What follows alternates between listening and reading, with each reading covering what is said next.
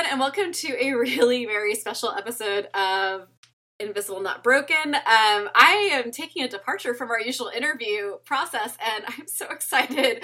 I have Emily Guy Birken here, who is a financial guru, financial mensch, and she has a world of books and a whole lot of really good advice, and I am making her think a little outside of her usual box in how she can help those of us with chronic illness and disability handle our finances.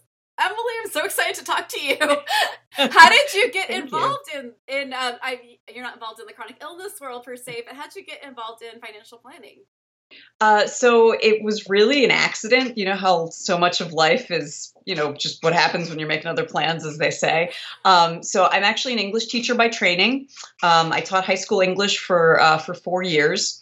And then my husband and I moved while I was pregnant with my first child, who was due at the beginning of the next school year. So I knew I wasn't going to be teaching that year. And so I decided to find some writing gigs just to keep a little bit of money coming in while I took that year off. One of the first blogs that I was able to land was a site called ptmoney.com.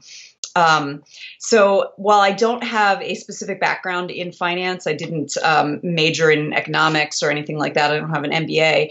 My father was a financial planner. So growing up, I kind of grew up a little bit in the industry, and I have been a money nerd from birth. Like, I was the kid who was taking all of my money out of the piggy bank and counting it and putting it all back in again. I love that. I mean, like with my kids, what we did is we did a 30, certain percentage went to charity, certain percentage went to savings, certain percentage they could decide what they're going to spend it on. So what were some of your big takeaways from being a kid of a financial planner? What did you end up implementing with your own children? I'm taking notes, by the way. This is not altruism for all of my listeners. I'm taking notes. So, well, from my dad, what's funny is my sister and I were 3 years apart. We're raised in the same household. So I was the one who it stuck when my dad would say things like, the best result with your taxes is to get a modest refund in April. And a modest refund I knew was $500 or less. And so I'm a 9-year-old who has this rattling around in my brain. So, my dad didn't necessarily, so my dad was very good at the kind of investment side of money. And he was not so, budgeting was not necessarily his strong suit.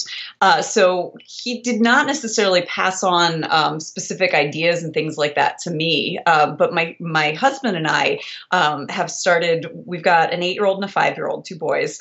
And so they each get an allowance. It's equal to their age. So the 8-year-old gets $8 and the 5-year-old gets $5. And I make them, when they get their allowance or when they spend it, they each have a little ledger where they have to write down what they got and figure out how much that they have, and then count the money in their money jar to make sure that the money matches their math. So that I want to get them in the habit of tracking their spending and tracking their income, and also in the habit of doing the math regularly, I think is also very, very good. So I want them to be the sort of people who are not overwhelmed by making change and things like that. As much as in the modern world, you don't need it so much anymore, but it's still, I think, an important thing to be able to do that quickly in your head. That's fantastic. And so while you haven't really dealt with chronic illness yourself and budgeting, you did have to deal with disability. And I just wonder, we have a great international audience. Thank you, everyone, for listening. We're in the United States. So if you have a baby in the United States, it is a very different experience than in some of the other countries where you guys actually get more sanity and help. I'll go into politics later.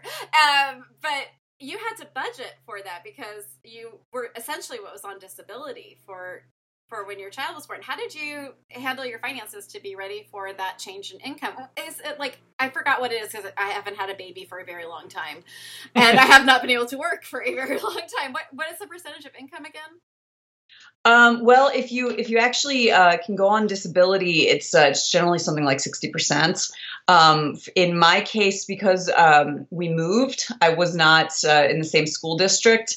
I just basically no income whatsoever. So we didn't know that we were going to move when we had a baby.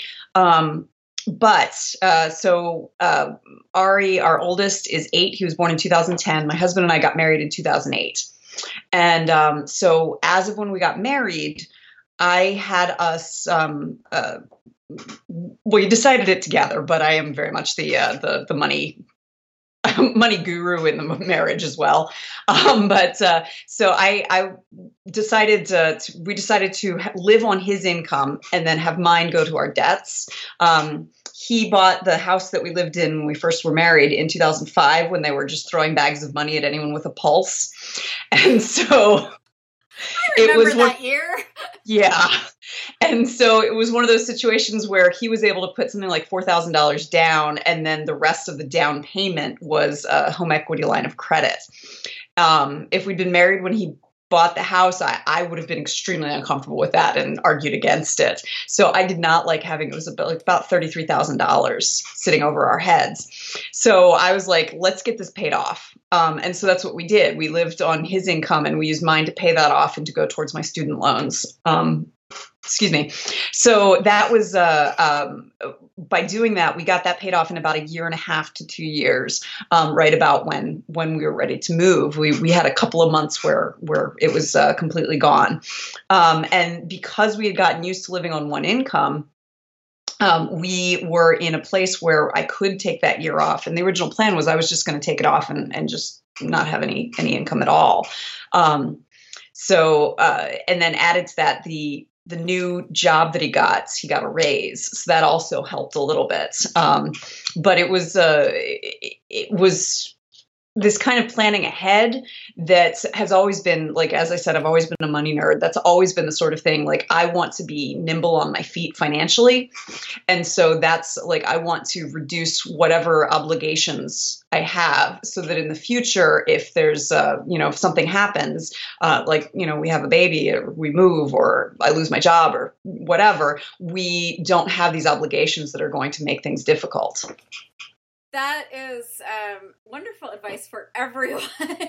I don't think people understand that debt is an ankle bracelet that you wear that you kind of drag everything around behind you. You can't move easily. You can't change jobs easily. There's a lot of almost prison time you spend with debt. It's definitely a good thing. So if you're thinking about like a new diagnosis, or if you're looking at a life where you're going to be, would your first suggestion be like, hey, let's see what we can do about the debt? Yes, I think that would be. So it's one of those, like, it kind of depends on where in the diagnosis journey you are. For some people, so as I mentioned before we started, I have an aunt who has cerebral palsy. And so, she has known her entire life that she has to figure things out. The other situation that I've dealt with disability was my mother in 2012 got pneumonia. And it was bad enough that she was put into a medically induced coma. So she's doing a lot better now. She's able to work and all of that. But she hosted my sister's baby shower on, I think, Sunday to Thursday. She was in the hospital and in a coma. So it was like that. And that's the sort of thing where, like, there's no way to plan ahead for that kind of disability situation. That's depending on where you are in the process.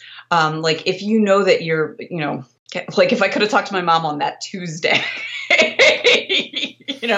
I would not have said, worry about debt. It would have been more like, let us know where all the passwords are. Well, you make an incredible point. Well, let's start in with the beautiful naivete that most healthy people have, which is, I will work till I retire. Mm-hmm. And as you know, and I'm sure as most people honestly do know, but don't like to think about, there's no guarantees. So just as a regular person, or someone who, there's Alzheimer's in the family or something, just someone who's just thinking in, like, not regular chronic illness terms, what are some of the basic steps you should take to make sure that you and your family are set up for the, oh my God, I'm now in a medically induced coma? There's a couple of things that I would suggest. The first one is make sure that money is a family affair. Because one of the things that made my mom's illness very, very difficult is that she and my stepfather have always kept their money separate. So back in the day, they would, when they'd pay the mortgage, they'd put 2 checks into the envelope to send it to the bank. I don't know how they do it now that everything's online. And they just split everything down the middle. And so he didn't have access to her bank accounts. He didn't know what things were paid automatically, what had to be. So, and it's a situation that certainly works for them, but provided both of them are healthy. And so, and my stepfather is a lovely man who does not handle crises particularly well. So that's the sort of thing where like every family needs to make sure money is a family affair and that there's an emergency binder somewhere. And those are the sorts of things where like it's always, the Stephen Covey matrix of importance and of tasks. That's the important but not urgent task that never gets taken care of. But making sure that, you at least every member of the family who might need to take care of finances knows where to find the finances or even what bank you bank with. Because that was part of it, because my mom had more than one bank account in different banks, and my stepfather didn't know where to find them. So that's the first thing is remember you're not an island, and make sure that the finances in your family are a family affair, no matter how you do them. Like you could still keep things completely separate, but as long as you both know how to access each other's just in case. So that's the first thing. Then the second thing is to make sure that you have some sort of emergency fund somewhere. So, they typically say, start an emergency fund with $1,000. And that's, again, that's kind of geared towards the people who are living paycheck to paycheck, who never seem to be able to get ahead. And that's really important. And it's absolutely a great place to start. But what you want to eventually get to is an emergency fund that will cover 3 to 6 months worth of your, expenditures, your expenses. And remember, it's your expenses, not 3 to 6 months worth of income. So because with your expenses, there's always stuff you can cut. You can say like, oh, okay, well, if someone were in a medically induced coma, we're canceling cable, we're doing this, we're cutting that, we're not going to be eating dinners in restaurants, or we'll be eating more dinners in restaurants and fewer groceries. But, remember, it's expenses rather than income, because if you say try to have 3 to 6 months worth of income set aside, that is going to freak people out. People are like, how would I do that? and even just like, for a lot of us, especially who are chronically ill and are on disability, the idea of being able to save any money is almost an impossibility. What do you think about apps like Acorn, where it takes like what you normally spend and rounds up to a change of, like, I was shocked. I got Acorn a while ago, and I'm not being funded by Acorn at all, but I really do love the app. But it takes whatever I spend, and then it takes the amount to $1 and puts it away in a money market. And I was shocked at how quick I got to $1,000. Like, that says way too much about my spending habits and my Amazon addiction, but it's funny because I thought I didn't have any money to spare, but I didn't notice the money gone. So do you recommend things like Acorn or things like that? Absolutely. I can hear everyone right now going, that's nice for you guys. There's no way I could save any money. And I'm trying to think like ways that people could still, even if they are almost to the bone. Yes, absolutely. So I'm a big proponent of doing whatever financially fits your psychology. So, because one of the problems with the personal finance world is we have this tendency to be like, there's one way to do things, and if you're doing it any other way, you're wrong. So, like, if you don't have an Excel spreadsheet and you're not, buying generic toilet paper and saving the and how dare you go to Starbucks and your avocado toast? Yeah. Yes. Yeah. There is this sense of shaming, and that's something I very much want to push back against, because there is no wrong way.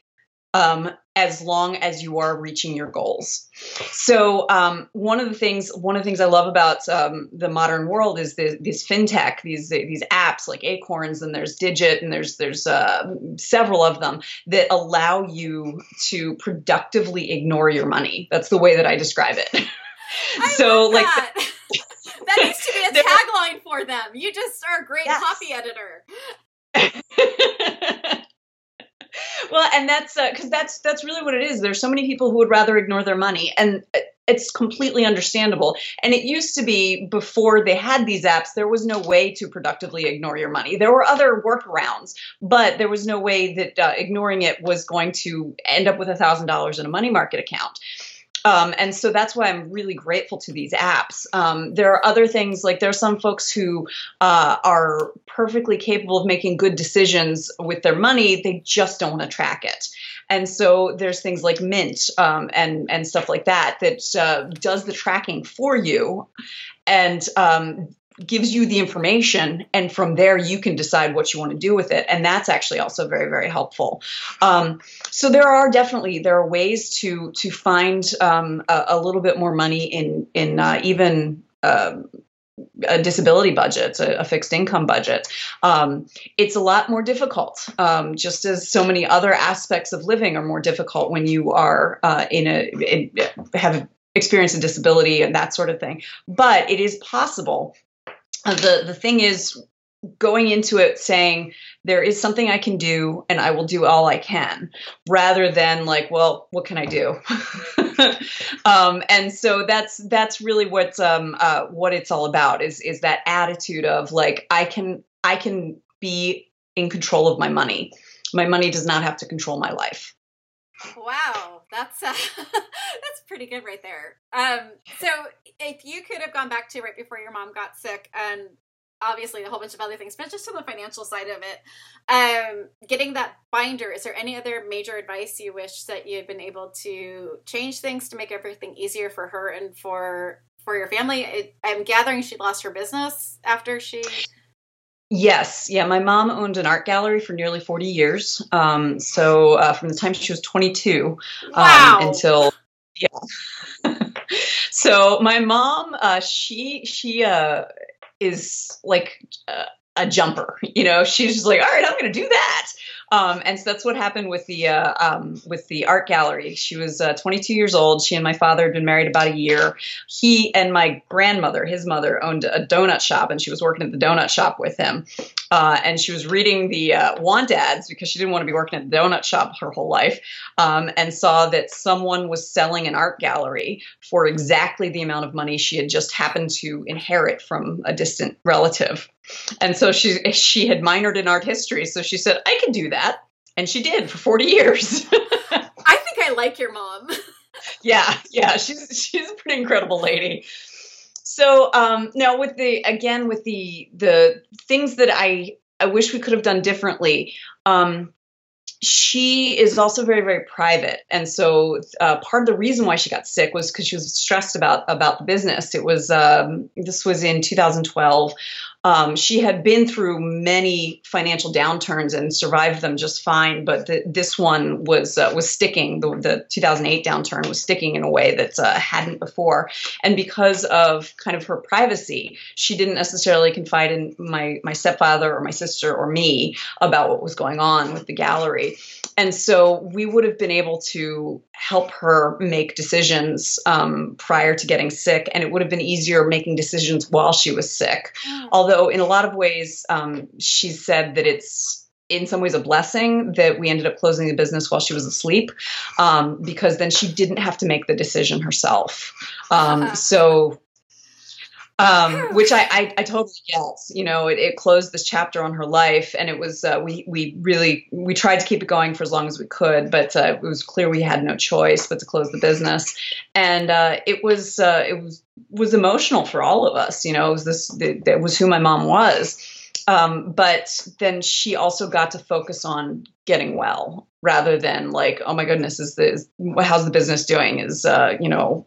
Like her manager, like, is my manager able to do this? Is this happening? So she was focusing on getting well rather than on trying to keep the business going once she came out of her coma. someone do to make sure that no matter what, they can have that experience where they can just get well? Is there any insurance that you would recommend? Like, I know that there's like the long-term care insurance. I don't know how good that is. By the way, so no one sues us. Let me be really clear. This is just, we're talking, and please don't sue us. We don't have money. And this is really something to also just know about and bring to your financial advisor. This is, yes, that's my legal disclaimer for the day. But is there anything, it's like I had to shut my business down very quickly, and we had all of our plans in place for how we could shut the business down without debt, and we could pay off all of our debts. And then I got sick fast.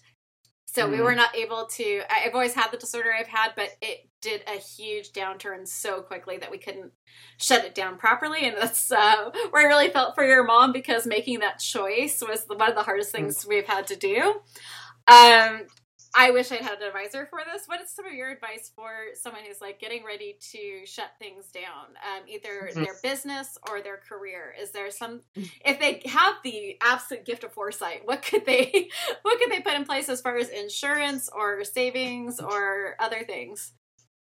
So, as much as is possible, I am a big believer, and partially because of what happened with my mom, in disability insurance.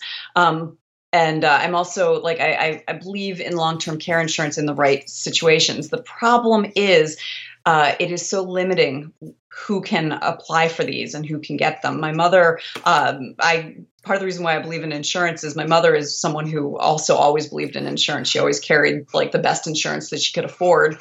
And so she looked into disability insurance over and over again over the years, but she has lupus. And so she was uninsurable with disability insurance.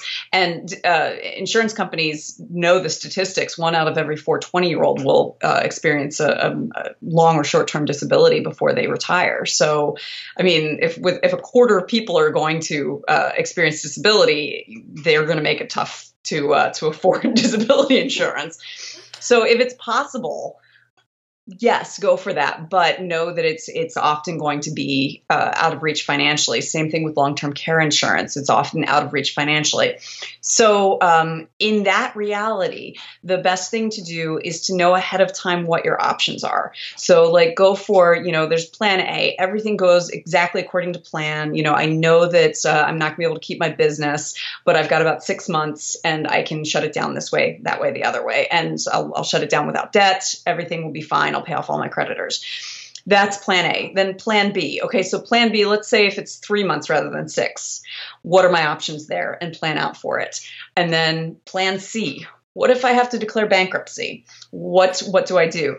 So there are 2 reasons for this. One is it's always good to have a plan, particularly if you are in a situation where you're sick and can't carry it out yourself. If you've got it already set up, like, oh, I know what I need to do this date, that date, the other date, someone else can implement it for you. And then the other reason is it takes some of the fear away if you have a plan in place, even for the worst case scenario, because you can say like, oh my God, this is so terrifying. But you know what? I know what I need to do. I know what's going to happen. I know how this is going to affect me and my family financially. It's already taken care of. So I can just focus on getting well because I've already thought through what it's going to look like to declare bankruptcy or what it's going to look like to, shut the business down and have to pay back creditors, things like that. That is some very, very good advice there. Especially, again, we are in America, so I know that some of you are in kind countries that actually take care of people who are sick. Take a wild guess who I voted for. So I actually know that a lot of you are a little puzzled when we're talking about you have to focus on your finances to get well, because it is not free to go to the hospital here in this country. And we have I don't remember what the statistics are, but a huge percentage of the people in our country in the United States are bankrupt because of medical bills. So just to be really clear, and now our insurances aren't really covering everything they used to, which is, I'm driving this right back to finances, I promise. I'm so good at getting off track, but I'm on track. You can get very unexpected medical bills where you think you're insured for something and the insurance decides after the fact that was not insured. So I have gotten $15,000 bills, even with good insurance, for medical scans at an ER. So even if you think you're covered with your insurance, please make sure you have something extra aside for $15,000 unexpected bills. Do you have any, I'm totally asking you something out of the blue, and if you are not ready for this question, just let me know and we'll move right on. But do you have any suggestions about how to handle those medical bills that are very unexpected and in the six figures? So there are two things that you can do. First, you can always call the hospital and ask for a reduction, ask for negotiation. They are set up to be able to help you pay it back. And sometimes it's like on time, just like, okay, can I give you $50 a month for the rest of my natural life? And they'll be sure. So that's one thing you can do. The other thing you can do is you can really advocate for yourself and complain and argue. And the reason why I say that second is because the sad fact of the matter is that the people who most need to be able to make those claims and arguments are the ones who have the least spoons to be able to do it. The word. Yeah, I love that analogy. Oh God, all of us do. It's the easiest way to explain it. Mm-hmm. And so that's something where I feel like it's there are medical advocates out there who help with those sorts of things, and depending on the situation, that's it might make sense to hire medical advocates. If you're facing like 5-figure, 6-figure bills, that's terrifying, and a medical advocate can help you. The other option is, when people say, what can I do? The one that you take with you when you buy a new car from a used car dealership, you say, hey, have I got a job for you? But that's something where you can ask friends and family who are, are kind of gathering around to help you as you're dealing with this difficult time, to say like, hey, can you advocate for me if you are not able to afford a professional medical advocate? I highly recommend that one. My mom does that for me, and I would not survive without her. But that bill, I actually got down by calling and saying, there's no way I can afford this. And they brought it down to $300. So in anecdotal evidence, sometimes just calling me like, there is no way that would ever happen. I came to the hospital in good faith because I thought I was dying. And just because it ended up being something different, I, as a layperson, could never have diagnosed myself. Sometimes that actually does work, and you can get huge reductions from that. So just like anecdotal evidence, give it a try. You have nothing to lose. So we also have people who listen to this who are caregivers. And you had mentioned your aunt who has cerebral palsy. Is there a way that a caregiver can set up things so that the person is always going to be as okay as possible financially? Mm-hmm. And that's something that I wish my grandmother had done. My grandmother very much came of age in the kind of like family takes care of family viewpoint. So she never signed my aunt up for the Social Security that she was entitled to, and there were other government programs that she was entitled to. And my grandmother was kind of didn't trust the government. That would be my grandmother. I like the women in your family. Yeah, my grandma Betta was she was a firecracker. So her plan was the family would always take care of Robin, and things don't always go the way you anticipate. And so Robin is now, my aunt is now in a facility for adults, so that they can live independently. It's not ideal, but it's, what the family can afford. So like the first thing is like, look into what is available through the government. There's not as much available as you would like. If you are on SSI, there's that requirement of having no more than $2,000 in your name, which is, that seems just cruel to me. But there are options out there. The other thing is there are a number of special needs trusts available. There are lawyers out there who can put together special needs trust. So a dear friend of mine has a 13-year-old boy who has fairly severe autism. and it's unclear if he's ever going to be able to live independently. And so my friend asked me if I would be willing to be a trustee for the special needs trust she and her husband have put together in case something happens to the two of them. And so that's the sort of thing where, like, looking into spending an hour with a lawyer who specializes in these kinds of trusts is time and money well spent, because they can help you navigate what is most difficult about dealing with the finances of living with a disability, and also make sure that you have something set up to ensure financial security later in life. That is wonderful. So what kind of person would you find? Would you just find a regular accountant, or would you find someone, how would you find that special needs, the person who would be able to specialize in that? So there are lawyers. Generally, if you look for an estate planning lawyer, and if you find like local estate planning lawyers and call and ask if they have anyone who specializes in special needs trusts.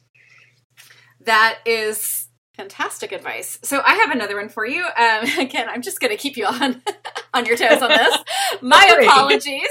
A lot of us who have chronic illness or disability, we get very bored staying at home. And I know so many of us who have started businesses or started things, like I started the podcast and I write and illustrate kids' books and I run a second podcast because I don't stay still well.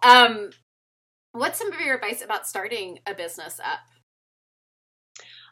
So the thing about starting a business is anything that you can do with no overhead, no fees to start. I mean, podcasts.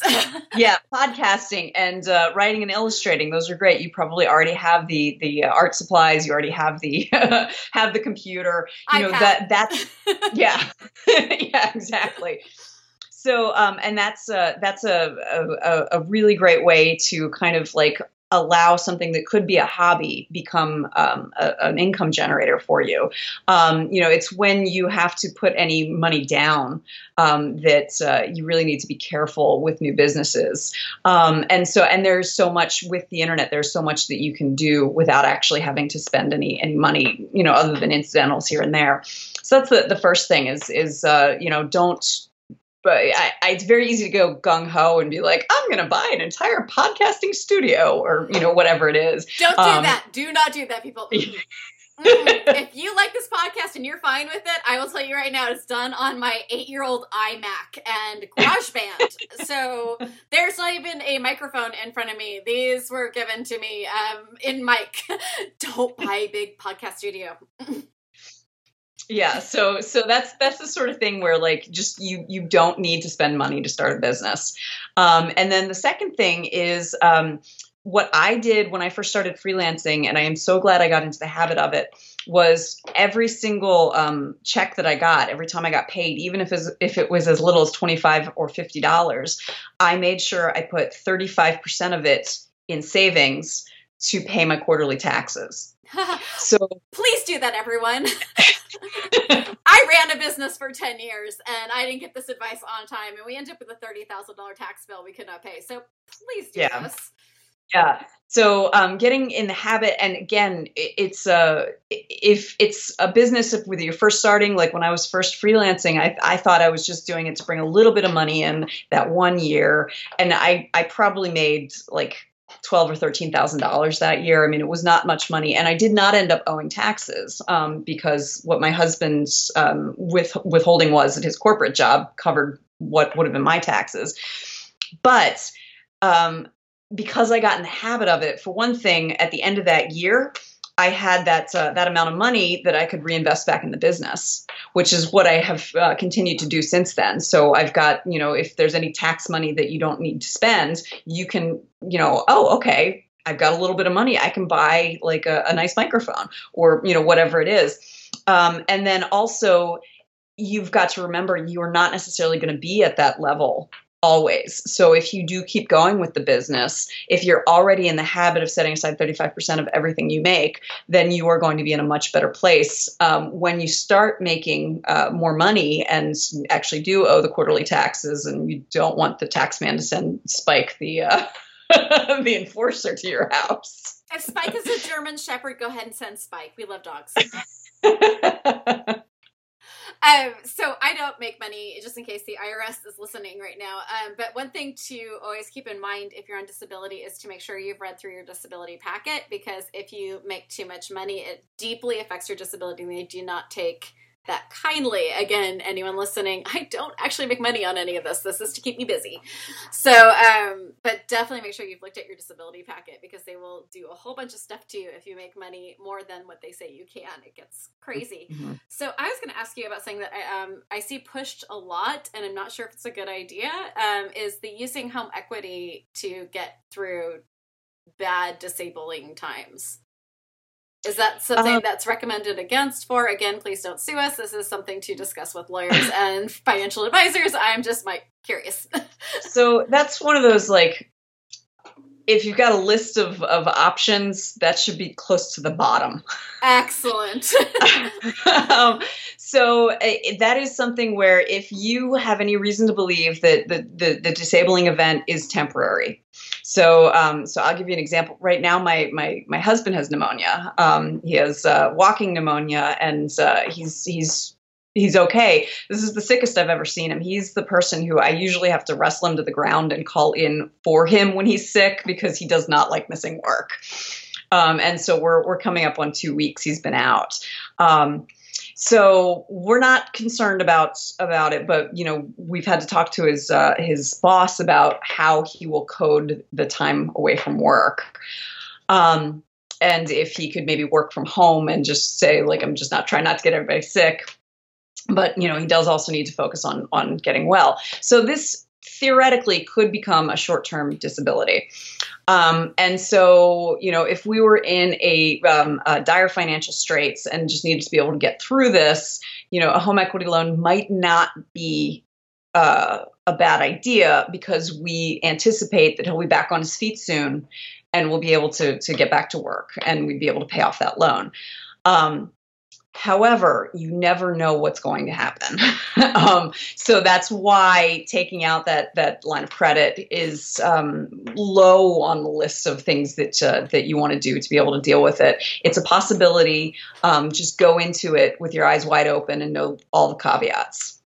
And again, our international audience, we are in the United States, which means we don't necessarily get sick days. So I know in many of your countries, if you are sick, you are paid to stay home and not get everyone else sick. Here, you actually are penalized for trying to protect your fellow workers. Just a nice little reminder for everyone who's like, why are they talking about this? Of course you stay home if you have pneumonia. Not in the United States. Yes. So I was going to ask you something, and I just lost my brain.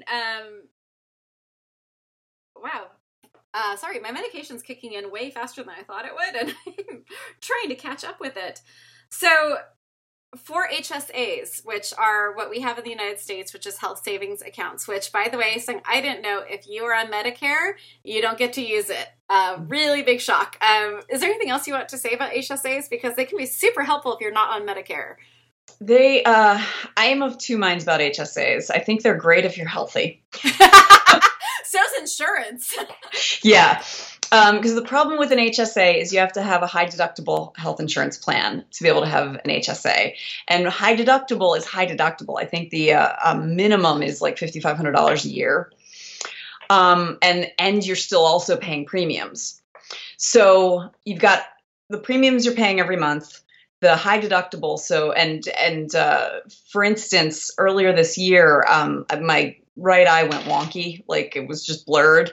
Turned out I had optic neuritis, but that's something that they can only diagnose through process of elimination. So my little eye adventure cost over $4,000. So we would have had to pay all of that out of pocket. That's the problem with the HSA. So you're already spending money for the premiums, the high deductible in case you actually do need medical care, and then on top of that, you need to find the money to put into the health savings account. Now the money goes in tax-free, or pre-tax, so that's good, and it comes out without being taxed if you use it for an actual medical need. The problem is like this only works if you're healthy and then like for many years before you need to access the HSA. When people talk about doing HSAs in preparation for retirement, because I do write about retirement quite a bit, and I actually think that a Roth IRA makes more sense rather than an HSA. So for listeners, a Roth IRA is an independent retirement account. And the Roth IRA is the kind that you fund with money you've already paid taxes on. So, but what that means is you can take the money out tax-free. Now, there are limits on how, or minimums on how old you have to be able to access the money. You have to be 59 and a half. I do not know if there are sorry, my brain just stopped working. No, I communicable disease of like brain fog just like went straight over to you. Yeah. So there, I don't know if there are exceptions for disability in terms of accessing your Roth IRA. I believe that there are. There are generally exceptions for those sorts of tax advantaged accounts. But the reason why I believe in those is because you don't have to use the money for medical if you continue to remain healthy. You can use the money for medical, and you're still pulling it out tax-free because you've already paid taxes on it. So now for someone who is living on a disability budgets, finding money to put into a Roth IRA or an HSA in the first place sounds hilarious. But, places where you can put money aside is always helpful, like thinking that through. And then something that it wasn't until I started writing about money that I thought of this, but figuring out how to diversify your taxes. An accountant mentioned that, which means like make sure you're not paying all your taxes all at once. Mm.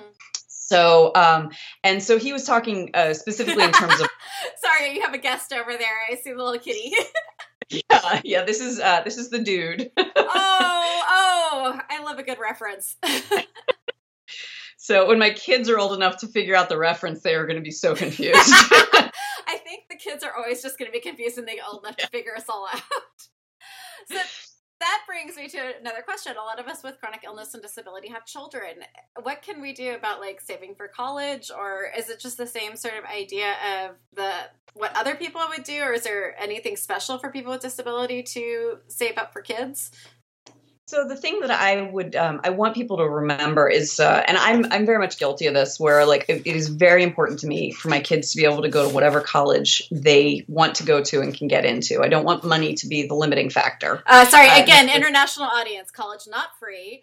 College yes. Up to over $100,000, depending on where someone goes. And to get a bachelor's degree at a state school currently in California, I think they were telling us it was going to be about 40,000 something rather. So this is not a small amount. I know you guys in England are really pissed off because you're paying 10,000 a year, I believe.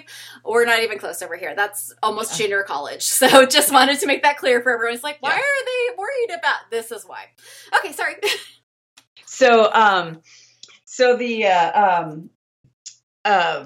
For me, it's very important that my kids be able to go to school, whatever school they want to. I don't want money to be the reason they can't go to their preferred school. If they can't get in, that's fine. That's life. Whole nother issue. Yeah. But, if they got into their dream school and their father and I just can't afford it, that would break my heart. The thing is, though, even with that viewpoint, I have to remember, what are my kids going to thank me for in 40 years? So if I put money aside for college and neglect my own retirement, and I have to live in my kid's basement, they are not going to thank me for the college degree. That is a beautiful point. So you got to take the long view and recognize that as much as you want to be able to give your kids this gift of an education, and I totally get that, the more important gift that you want to give them is your own financial security, so that you are not in a position where they then have to choose between taking care of you and being able to send their kids to college or being able to retire themselves. So, the being financially secure personally should be your very first item on the to-do list. after that, if you're able to put money aside for your kids' college, that's wonderful and it's an excellent gift. But it is not necessary. You can get loans for college. There are things that kids can do to be able to get the education that they need, because you can't take loans for disability. You can't take loans for retirement, but you can take loans for college. That is a wonderful point. I just also want to say, because we have a 17-year-old here at home, even if you think that the Ivy Leagues are out of the picture, if it's a financial issue, most of the Ivy Leagues are now free for families that make less than $100,000 and completely free for families that make less than 60. I was shocked by that. I just wanted to, as we're freaking everyone out who's listening to this, I wanted to just put a little ray of sunshine in that there are things, and that there are states like Oregon and San Francisco that are looking into, San Francisco's not a state, I'm sorry, California, which I freaking live in. You'd think I'd have this together. Doing well, people. That there are states that are now looking at free at least the year after high school. So there are things in the works. I don't want to just be all doom and gloom, but I also want to explain for everyone listening who's like, we don't have that problem over here in our country. So I also there's some of the best teaching you're going to find is at community colleges. Because the professors are actually teachers. They're not there to the publisher parish that they talk about. So yes, that's also something to remember. And if you really want the ultimate tip, it's go to places that are a junior college that's near Stanford. That's Foothill, or I went there. Or go to any of the junior colleges near MIT, NYU, UCLA, UC Santa Barbara, any of the big colleges. If you go to the junior college that's near there, most of the adjunct professors teach there. So you get the same education at a eighth of the cost.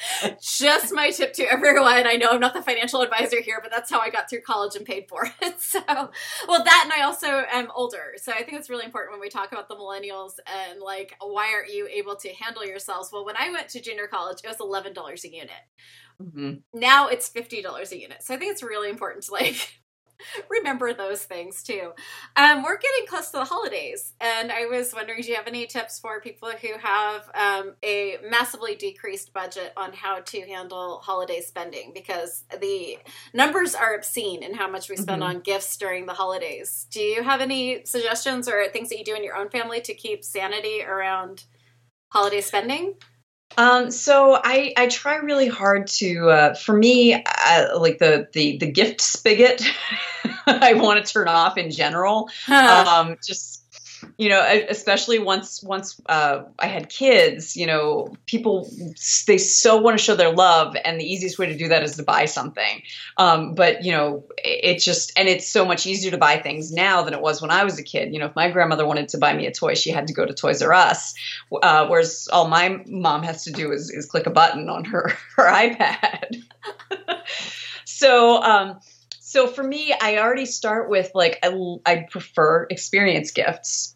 And so that's what I ask for. And that's what I try to give as much as I can is experience gifts, as much as, within my budget. So things, and so that sort of thing can allow you to be a little bit more, circumspect about how much things cost. If you start with, I'm going to give experience gifts, you can start thinking about what are experiences that are low cost or even free that I could give, and find a way to make it a beautiful presentation. If you want to take someone on a picnic, have a basket with, and you can even just find something at Goodwill and put things in it, a blanket and a bottle of wine, that sort of thing, and just say I'm going to take you on a picnic when the weather warms up, or since you're in California, I'm sure it's nicer there than it is here in Wisconsin.